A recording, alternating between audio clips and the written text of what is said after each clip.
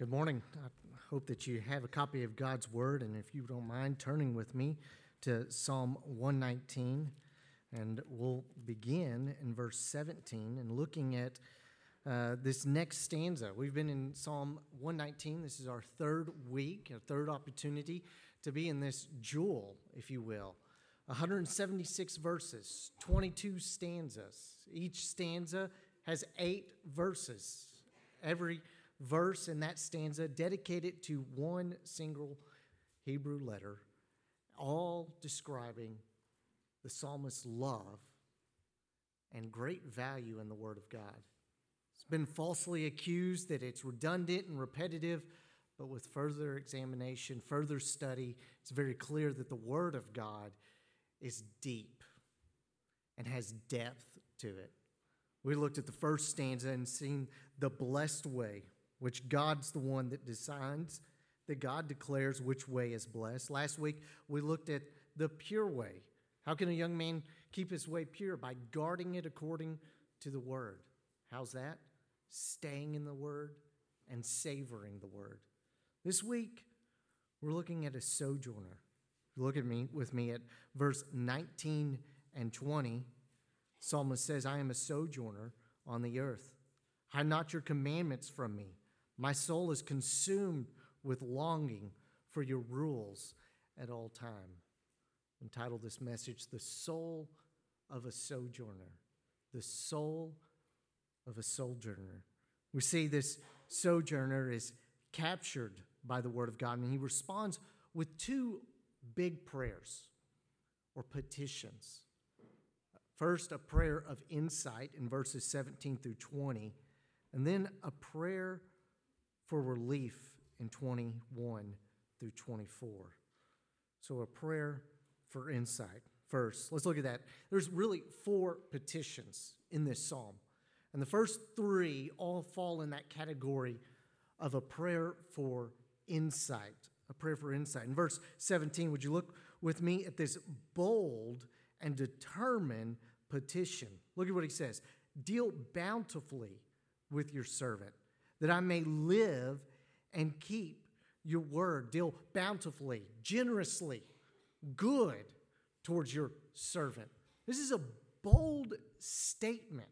I say it's bold because who are we to call upon the Holy Creator and petition and declare what He ought to do? But this bold prayer is not out of order or really out of step with the rest of the Psalms. We see in the Psalms something we don't see in any other place. One has actually said that the Psalms captures every emotion that the human heart could ever experience. It's all placed within the Psalms. Whatever kind of emotion you could experience, it has been pinned in the Psalms. We actually see this bold and determined prayer in other places. Would you turn with me to Psalm 13? Psalm 13. As you're turning there, I'll actually read from Psalm 4, verse 1. Listen to what David says. He says, answer me when I call, O God of my righteousness. What a bold prayer. Answer me when I call. Again, in chapter 13, verses 1 through 3, says, how long, O Lord? Will you forget me forever? How long will you hide your face from me? How long must I take counsel in my soul and have sorrow in my heart all the day? How long shall my enemy be exalted over me? Oh man, this is the heart of a soul that is dependent upon God. That's what we're seeing here. These bold prayers of how long? Answer me. Deal bountifully, generously with me. These are prayers of a dependent man. One that knows that if the Lord's not going to intervene, I'm not going to be able to stand. You have to make yourself known. You have to interject yourself in this situation. I need you. So how does the Lord deal bountifully with his people? It's a valid question. I mean, he deals bountifully with his people in a number of different ways. We could all just take time, press pause right now, and list this last week how God has been generous to us. He's provided shelter and food and life and family and friends, job, peace, comfort when everything else is shattering around me. God has been more than generous to me. But what happens when there is no food, or our health depletes, or we lose a friend or family member, or we don't hear an answer, or it seems as if the Lord's hiding his face? Has he not dealt bountifully with his people? The answer is, of course he has. Ultimately, the Lord deals bountifully in his salvation and the peace that his salvation brings. Look at verses 5 and 6 of chapter 13. But I have trusted in your steadfast love. My heart shall rejoice in your salvation. I will sing to the Lord because he has dealt bountifully with me. Are these two different authors? Verse 1 to verse 5 seems like a totally different man. This is a man that's dependent, whose soul is consumed with the Word of God. And he knows there's only one place for me to petition, and that's to the Lord God Almighty, who is steadfast in his love, who does provide for his people, who is my salvation. And see, what happened, it's not that the circumstances have changed from verses 1 through 3 to 5. It's just that his hope has been established and the one that does deal bountifully with his people. Even though everything might be shaken around you, dear believer, if the Lord has called you to faith and repentance in Christ Jesus, he has dealt generously with you. Titus 3. Would you turn there with me? Titus 3. I have no idea every circumstance that's represented in this room. But if you're a believer in Jesus Christ, I want you to know if the storms are raging, if the foundations are crumbling, if life seems absolutely hopeless, no, there is still hope that God has dealt bountifully and good with you in Jesus Christ. Look at verse 4 through 7. Listen what Paul says.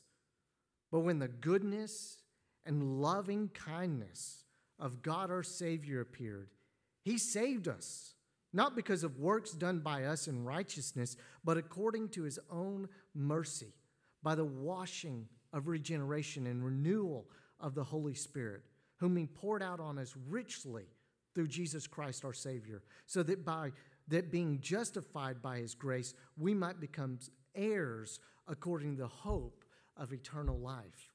God has dealt bountifully with his people, ultimately in Christ Jesus. That's the climax of his goodness towards his people. If you're a single man in here, one day you're going to meet a woman and you are going to be blown away. It's going to rock your world, and you can think, thank you, dear Lord. You have blessed me. You've been bountiful to me. But that doesn't reach this. First time you hold your child, you're going to be blown away. Tears are going to come to your eyes. You're going to think, what a blessing here. You have dealt bountifully with me. But nothing compares to the gift of eternal life in Christ Jesus.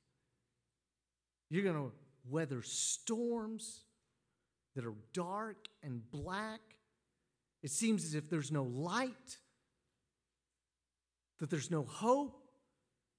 You're going to be taken through that. The Lord is going to deal bountifully with you, but nothing compares to how generous he is to us in Christ Jesus. This is showing the dependence this man, this sojourner, stranger, servant of the Lord has upon the Lord. We sang a song last week. First and third verse say, I need thee every hour, most gracious Lord. No tender voice like thine can peace afford. I need thee every hour, in joy or pain. Come quickly and abide, or life is vain. Oh, what a similar prayer. A prayer that is rooted in determined joy and peace. Determined source being God and God alone. So is your prayers marked by this kind of boldness and fervency? Are you pleading with the Lord to intervene in your life? Is it every hour of your day marked by prayers of dependence? Oh, I need thee. Oh, how I need thee. I'd hope so, dear believer. Dear friend, if you're in this place and you are unrepentant of your sins, have yet to turn from your sins to Jesus Christ for salvation, this is your petition. Deal generously with me, O Lord. Romans 10:13, for everyone who calls on the name of the Lord will be saved. Know that he deals bountifully with those that he loves. Call on him. We see also in this prayer for insight, this petition in verse 18 of Psalm 119. Look with me. He says, open my eyes that I may behold wondrous things out of your law. This has often been a very sweet prayer for me. During the week in my studying, as I'm reading Scripture, maybe you've even heard me pray this Scripture, this desire to have our eyes open. It's important to note here, he's not talking about our physical eyes, though I guess this prayer could be used in your first conscious thoughts in the morning before your eyes have opened. Lord, open my eyes so that I may see wondrous things from your law. But this is speaking to the spiritual eyes that we have. The Bible will often speak to the physical and the spiritual. We have a spiritual set of eyes, a spiritual heart, a spiritual set of ears. As far as the heart, Jeremiah 17, the Lord says, the heart is deceitful above all things and desperately sick. Who can understand it? The Lord's not speaking to the fact that we're all have physical heart issues, cardiac issues. No, he's speaking to our spiritual heart, the make of man. Here, he's speaking to the spiritual eyes, just as Paul spoke about it in Ephesians 1, having the eyes of your hearts enlightened, that you may know what is the hope to which he has called you, what are the riches of his glorious inheritance. These spiritual eyes, he calls upon God to open my spiritual eyes. Well, the question is, what hinders me from seeing? The obvious is our flesh and sin. John Piper comments on this verse. He says, if God does not open our eyes, we will not see the wonder of the Word. We are not naturally able to see spiritual beauty. When we read the Bible without the help of God, the glory of God in the teachings and events of the Bible is like the sun shining in the face of a blind man. Not that you can't construe its surface meaning, but you can't see the wonder, the beauty, the glory of it such that it wins your heart. Prayer is essential to Christian living because it is the key to unlocking the power of the Word in our lives. The glory of the Word is like the shining of the sun in the face of a blind man. Unless God opens our eyes, we can't see the glory. We need our spiritual eyes, even in Christ Jesus, opened so that we can see the wondrous things in your Word. What are these wondrous things? It's not just the commandments, it's seeing God in his splendor, how marvelous and great he is, his glory, what separates him from all other being. His love is unmatched. His mercy is untouchable. His goodness, his peace, his comfort, his power, all of it. Wonderful things, being able to see that in the text. How many times, friend, have you come to the text and looked and you haven't seen it? You read over it hundreds and hundreds of times, and just like that, oh, wow, how wonderful God is, and seeing the wonderful truths. Do you long for for the wonderful things of the world or the Word? Do you long for it? I'd imagine it's almost like going to the Grand Canyon or to some just beautiful scenery, and taking someone along with you, having them blindfolded, and lifting that blindfold and just watching them grasp how beautiful the Word of God is. Not just because of the words, but because of who it describes the God of this Word is. Seeing God and all of his wonder. Does that capture your heart? Is that the kind of longings that are stirring up in your heart every day? If not, here is your prayer. Here is your petition. Open my eyes so that I may see wonderful, amazing, marvelous things, ultimately so I can see you. God is the source of this wonder. This third petition in this prayer for insight is in verse 19. It says, I am a sojourner on the earth. Hide not your commandments from me. He desperately needs the revelation of God. Definitely dependent upon God to reveal his word. Sojourner. This is a word that we find in the scripture. It speaks to a stranger. Abraham was described as a sojourner. He did not have a home. He took his tent, his livestock, his possessions, and traveled from place to place to place to place. No place to call home. The psalmist says he's a sojourner. And if you're a believer in Jesus Christ, you are a sojourner. This place is not our home. I love the song that we've sung before, Almost Home. Don't drop a single anchor. We're almost home. Through every toil and danger, we're almost home. How many pilgrim saints have gone before us? No stopping now, we're almost home. That promised land is calling, we're almost home. And not a tear shall fall then, we're almost home. Make ready now your souls for the kingdom come. No turning back, we're almost home. This is not our home. We are strangers and sojourners. We are out of sync as the people of God with this world. And it's in that he pleads, he demands, hide not your word. As we travel, we need direction. But we can't trust the people that would call this their home. We want to go to the Lord himself. Direct me. As we consider the many things that culture provides, as the world creeps in churches, there's many things that we're having to deal with and navigate through, tough decisions, things that need to be addressed.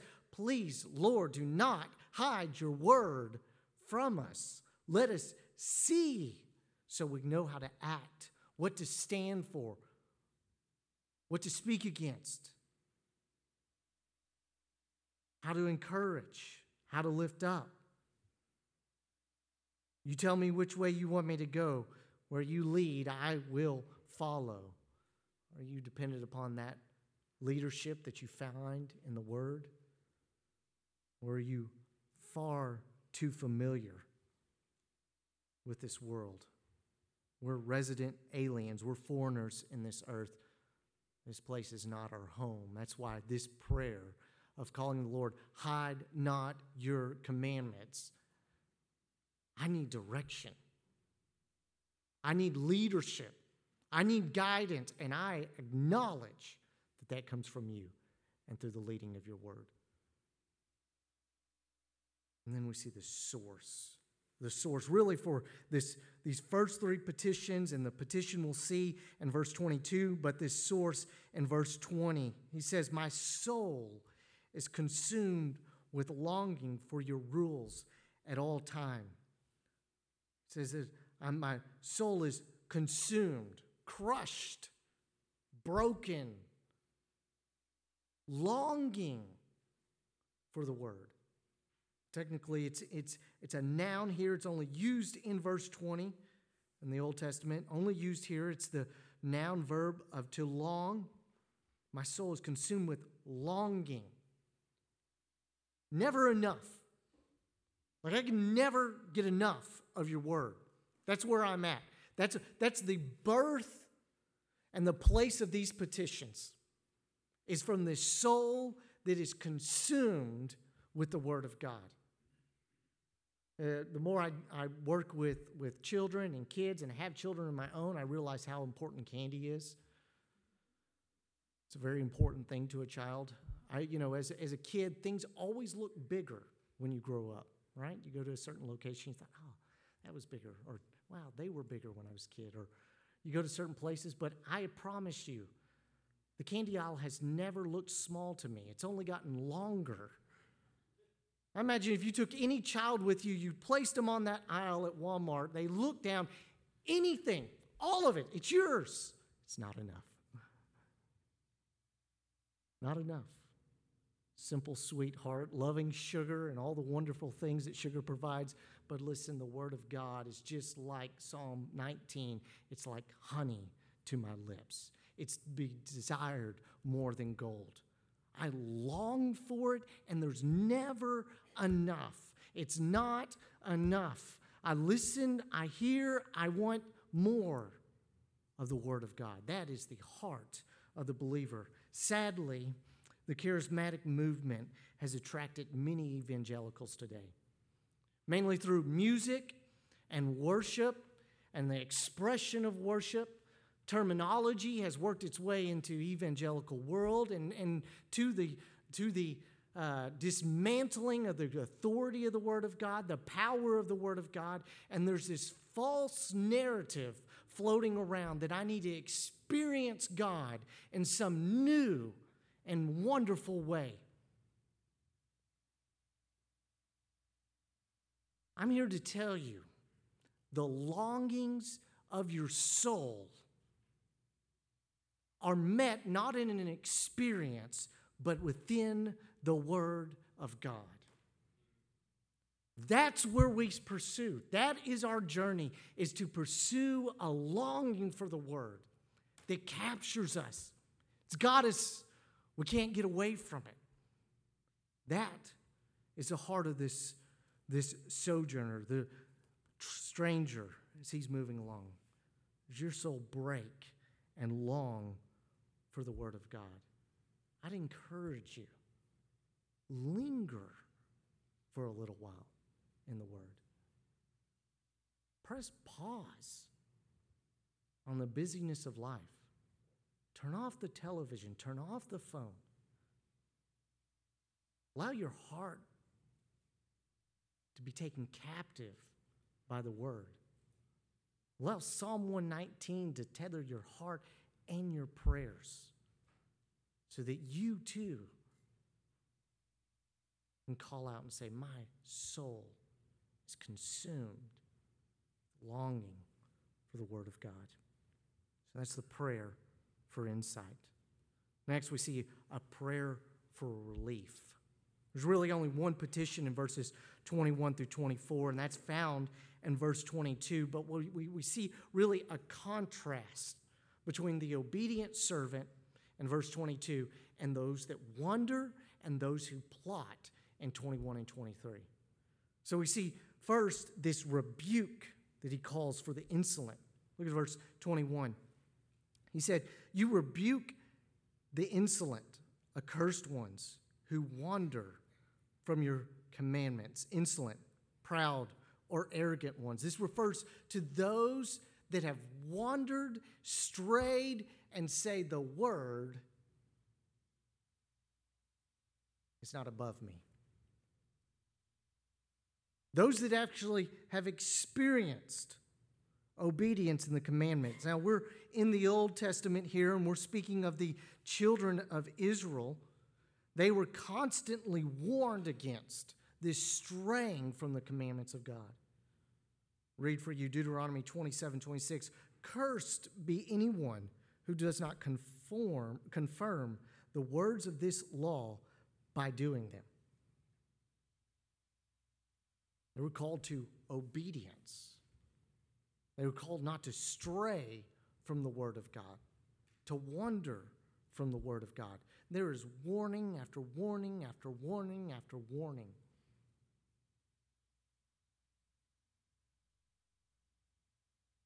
And for the soul that continues in that, the dangers that lie ahead are finding yourself against the face of God. Ezekiel 14 was in our Bible reading this past week. Several elders sat down before Ezekiel, wanting the Lord to prophesy through him, wanting to hear something from the Lord. For anyone of the house of Israel or of the strangers who sojourn in Israel, who separates himself from me, taking his idols into his heart and putting the stumbling block of his iniquity before his face, and yet comes to a prophet to consult me through him, I, the Lord, will answer him myself, and I will set my face against that man. I will make him a sign and a byword and cut him off from the midst of my people, and you shall know that I am the Lord. Heed the warning. Praise God that we have Christ Jesus. We've been bought by the blood of Christ. We've been brought near by the blood of Christ. But God has still given us his words, and we're called not to stray or wander from them. Our arrogance, our pridefulness blinds us to our need to repent. Later on, the Lord will say, or actually earlier on in Isaiah, the Lord said, because his people draw near with their mouth and honor me with their lips, while their hearts are far from me. I pray that's not you this morning. Dear believer, know that God is bountiful and generous and gracious and merciful, but we must not stray from the commandments of God. We should heed this.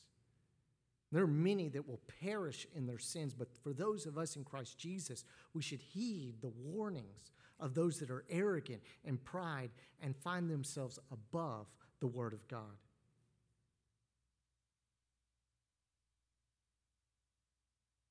Verse 22, we see the contrast. The arrogant, the prideful, they wander away, but this servant, he's faithful. It says, take away from me scorn and contempt, for I have kept your testimonies. The contrast is seen in the obedience that he has to the word. But there's this plead, yet again, this petition. Take this away. The scorn, the contempt. The circumstances we don't know. Actually, what's interesting is some pastors, some commentaries will press a narrative in Psalm 119. I don't believe that's there. It's sometimes awkward and out of place. But what we do know in this instance is there is some scorn and contempt, maybe possibly from the outside for his obedience to the word, for his stand, for his longing for the word. Here, all of that desire for the Lord to deal bountifully and generous with him possibly all comes from the circumstances he's in now. And he asks and pleads for relief. And at times, we are relieved. But at other times, the fire remains. Some of that bold prayers that we've seen in other places in Psalm 44 says, "Why do you hide your face? Why do you forget our affliction and oppression? For our soul is bowed down to the dust. Our bellies cling to the ground. Rise up, come to our help. Redeem us for the sake of your steadfast love." There are instances in life where we are low. We are brought low with circumstances. It can be health. It can be crisis, financial issues, issues in relationships, and we can be brought low, and we can plead, and we can cry out, and it appears that he's not listening. But it's when we're low like this that God uses these moments to refine us, to direct us back to him. Love the hymn, "How Firm a Foundation." Verse 4 says, "When through fiery trials thy pathway shall lie, my grace all sufficient shall be thy supply. The flame shall not hurt thee, I only design thy dross to consume and thy gold to refine." Maybe you're finding yourself and you are low right now. You say, those flames sure are close. They're not to hurt thee. They're only designed to refine you.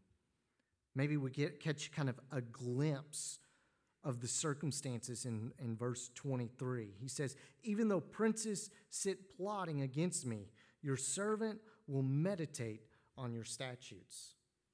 This is an immovable meditation. An immovable meditation, meaning circumstances. The storm might be rough, but my thoughts are on the Lord. That is a fixed mind captured by the Word of God. A soul consumed, broken by the Word of God. Deep longings that everything's crumbling, but my thoughts are on your Word. The English reformer William Tyndale sought to translate the Word of God into English from the original Hebrew and Greek. He made it his life mission to do this. And when he set out on this, he became a fugitive of his home country, England. Now, England didn't just allow him to go off and do this unattended. They sent out their Catholic spies to try to search out and find Tyndale. So Tyndale spent many years in closets and back rooms, undiscovered. No one could find him. No one knew what he looked like. But he dedicated his life to dedicating his time to translating the Word of God from the Greek into the English. And then from the Hebrew into the English. He completed the English Bible. He didn't complete the Old Testament before he was, after he was deceived by a false convert who acted as if he was one of his own, and he came out into an alleyway led by this young man that acted as if he was following him, and it was there that he was arrested and handed over to the authorities. He'd spend a year in a cold, dark prison. His plea was not, "Please release me." His plea was not, "I recant, I'm sorry." But he said, "Please give me my Hebrew Bible. Please give me my writings so that I could keep on going." One individual that tried to negotiate with William Tyndale earlier said of him, he says, "I find him always singing one note, and that is Bible, Bible, Bible." He could not be shaken, knowing that his life was about to end. He still pressed forward with his translation. An immovable meditation on the Word of God. He loved that. You have an immovable meditation of the Word of God? Is it so fixed that storms can't shake it? But you love it, and it's there. We see this kind of bleeds into the last part of this petition for relief. Even though relief might not have come, he has an immovable meditation and a delightful counsel. Your testimonies are my delight. They are my counselors. He's not going anywhere else for advice. His advisor is the Word of God and the Word of God alone. What a wonderful illustration. Not only that, delight. I like what you got to say to me. Let me hear more of this. Pleasures, joy by being directed by the Word of God, even in the midst of oppression and distress. Psalmist calls upon the Lord during this time. It's a wonderful thing to consider the fact that he hears us, and it's within his word we find our hope. Another line of how firm a foundation. Fear not, I am with thee. Oh, be not dismayed, for I am thy God, and still give thee aid. I'll strengthen thee, help thee, and cause thee to stand, upheld by my righteous, omnipotent hand. As we consider the holiday that's before us this week, as we gather with family and friends, let us have a thankful heart, knowing that the Lord deals bountifully with his people. Dear Sojourner, let your prayers be dedicated, directed, tethered to the Word of God. Allow the Word of God to capture your heart and draw you near to the wonders of who God is. Dear sinner, call upon him. Call upon him while you have the day. Know that he deals bountifully towards his people. Let's pray. Father, we love you. Father, we love you because you first loved us in your Son, Jesus Christ, and you've given us life in him. And you've generously given us your word. Father, it's our counsel. It should capture our hearts and mind. It's our comfort. It leads us. And Father, it's within it that we see your glory. So this morning, Father, as we consider the soul of a sojourner, one that's traveling through this place, this world, this earth is not his own, but he sees that his soul is consumed by the word. I pray that would be our hearts this morning, that we'd long for your word, that we desire it, that we'd read it, memorize it, study it, and Father, allow it to change us and transform us. Father, I pray for the unrepentant soul. I pray that they would see that you're a good and generous God, and that you have been generous to your people through salvation in your Son, Jesus Christ. I pray they would call upon you today for salvation. It's in Christ's name I pray. Amen.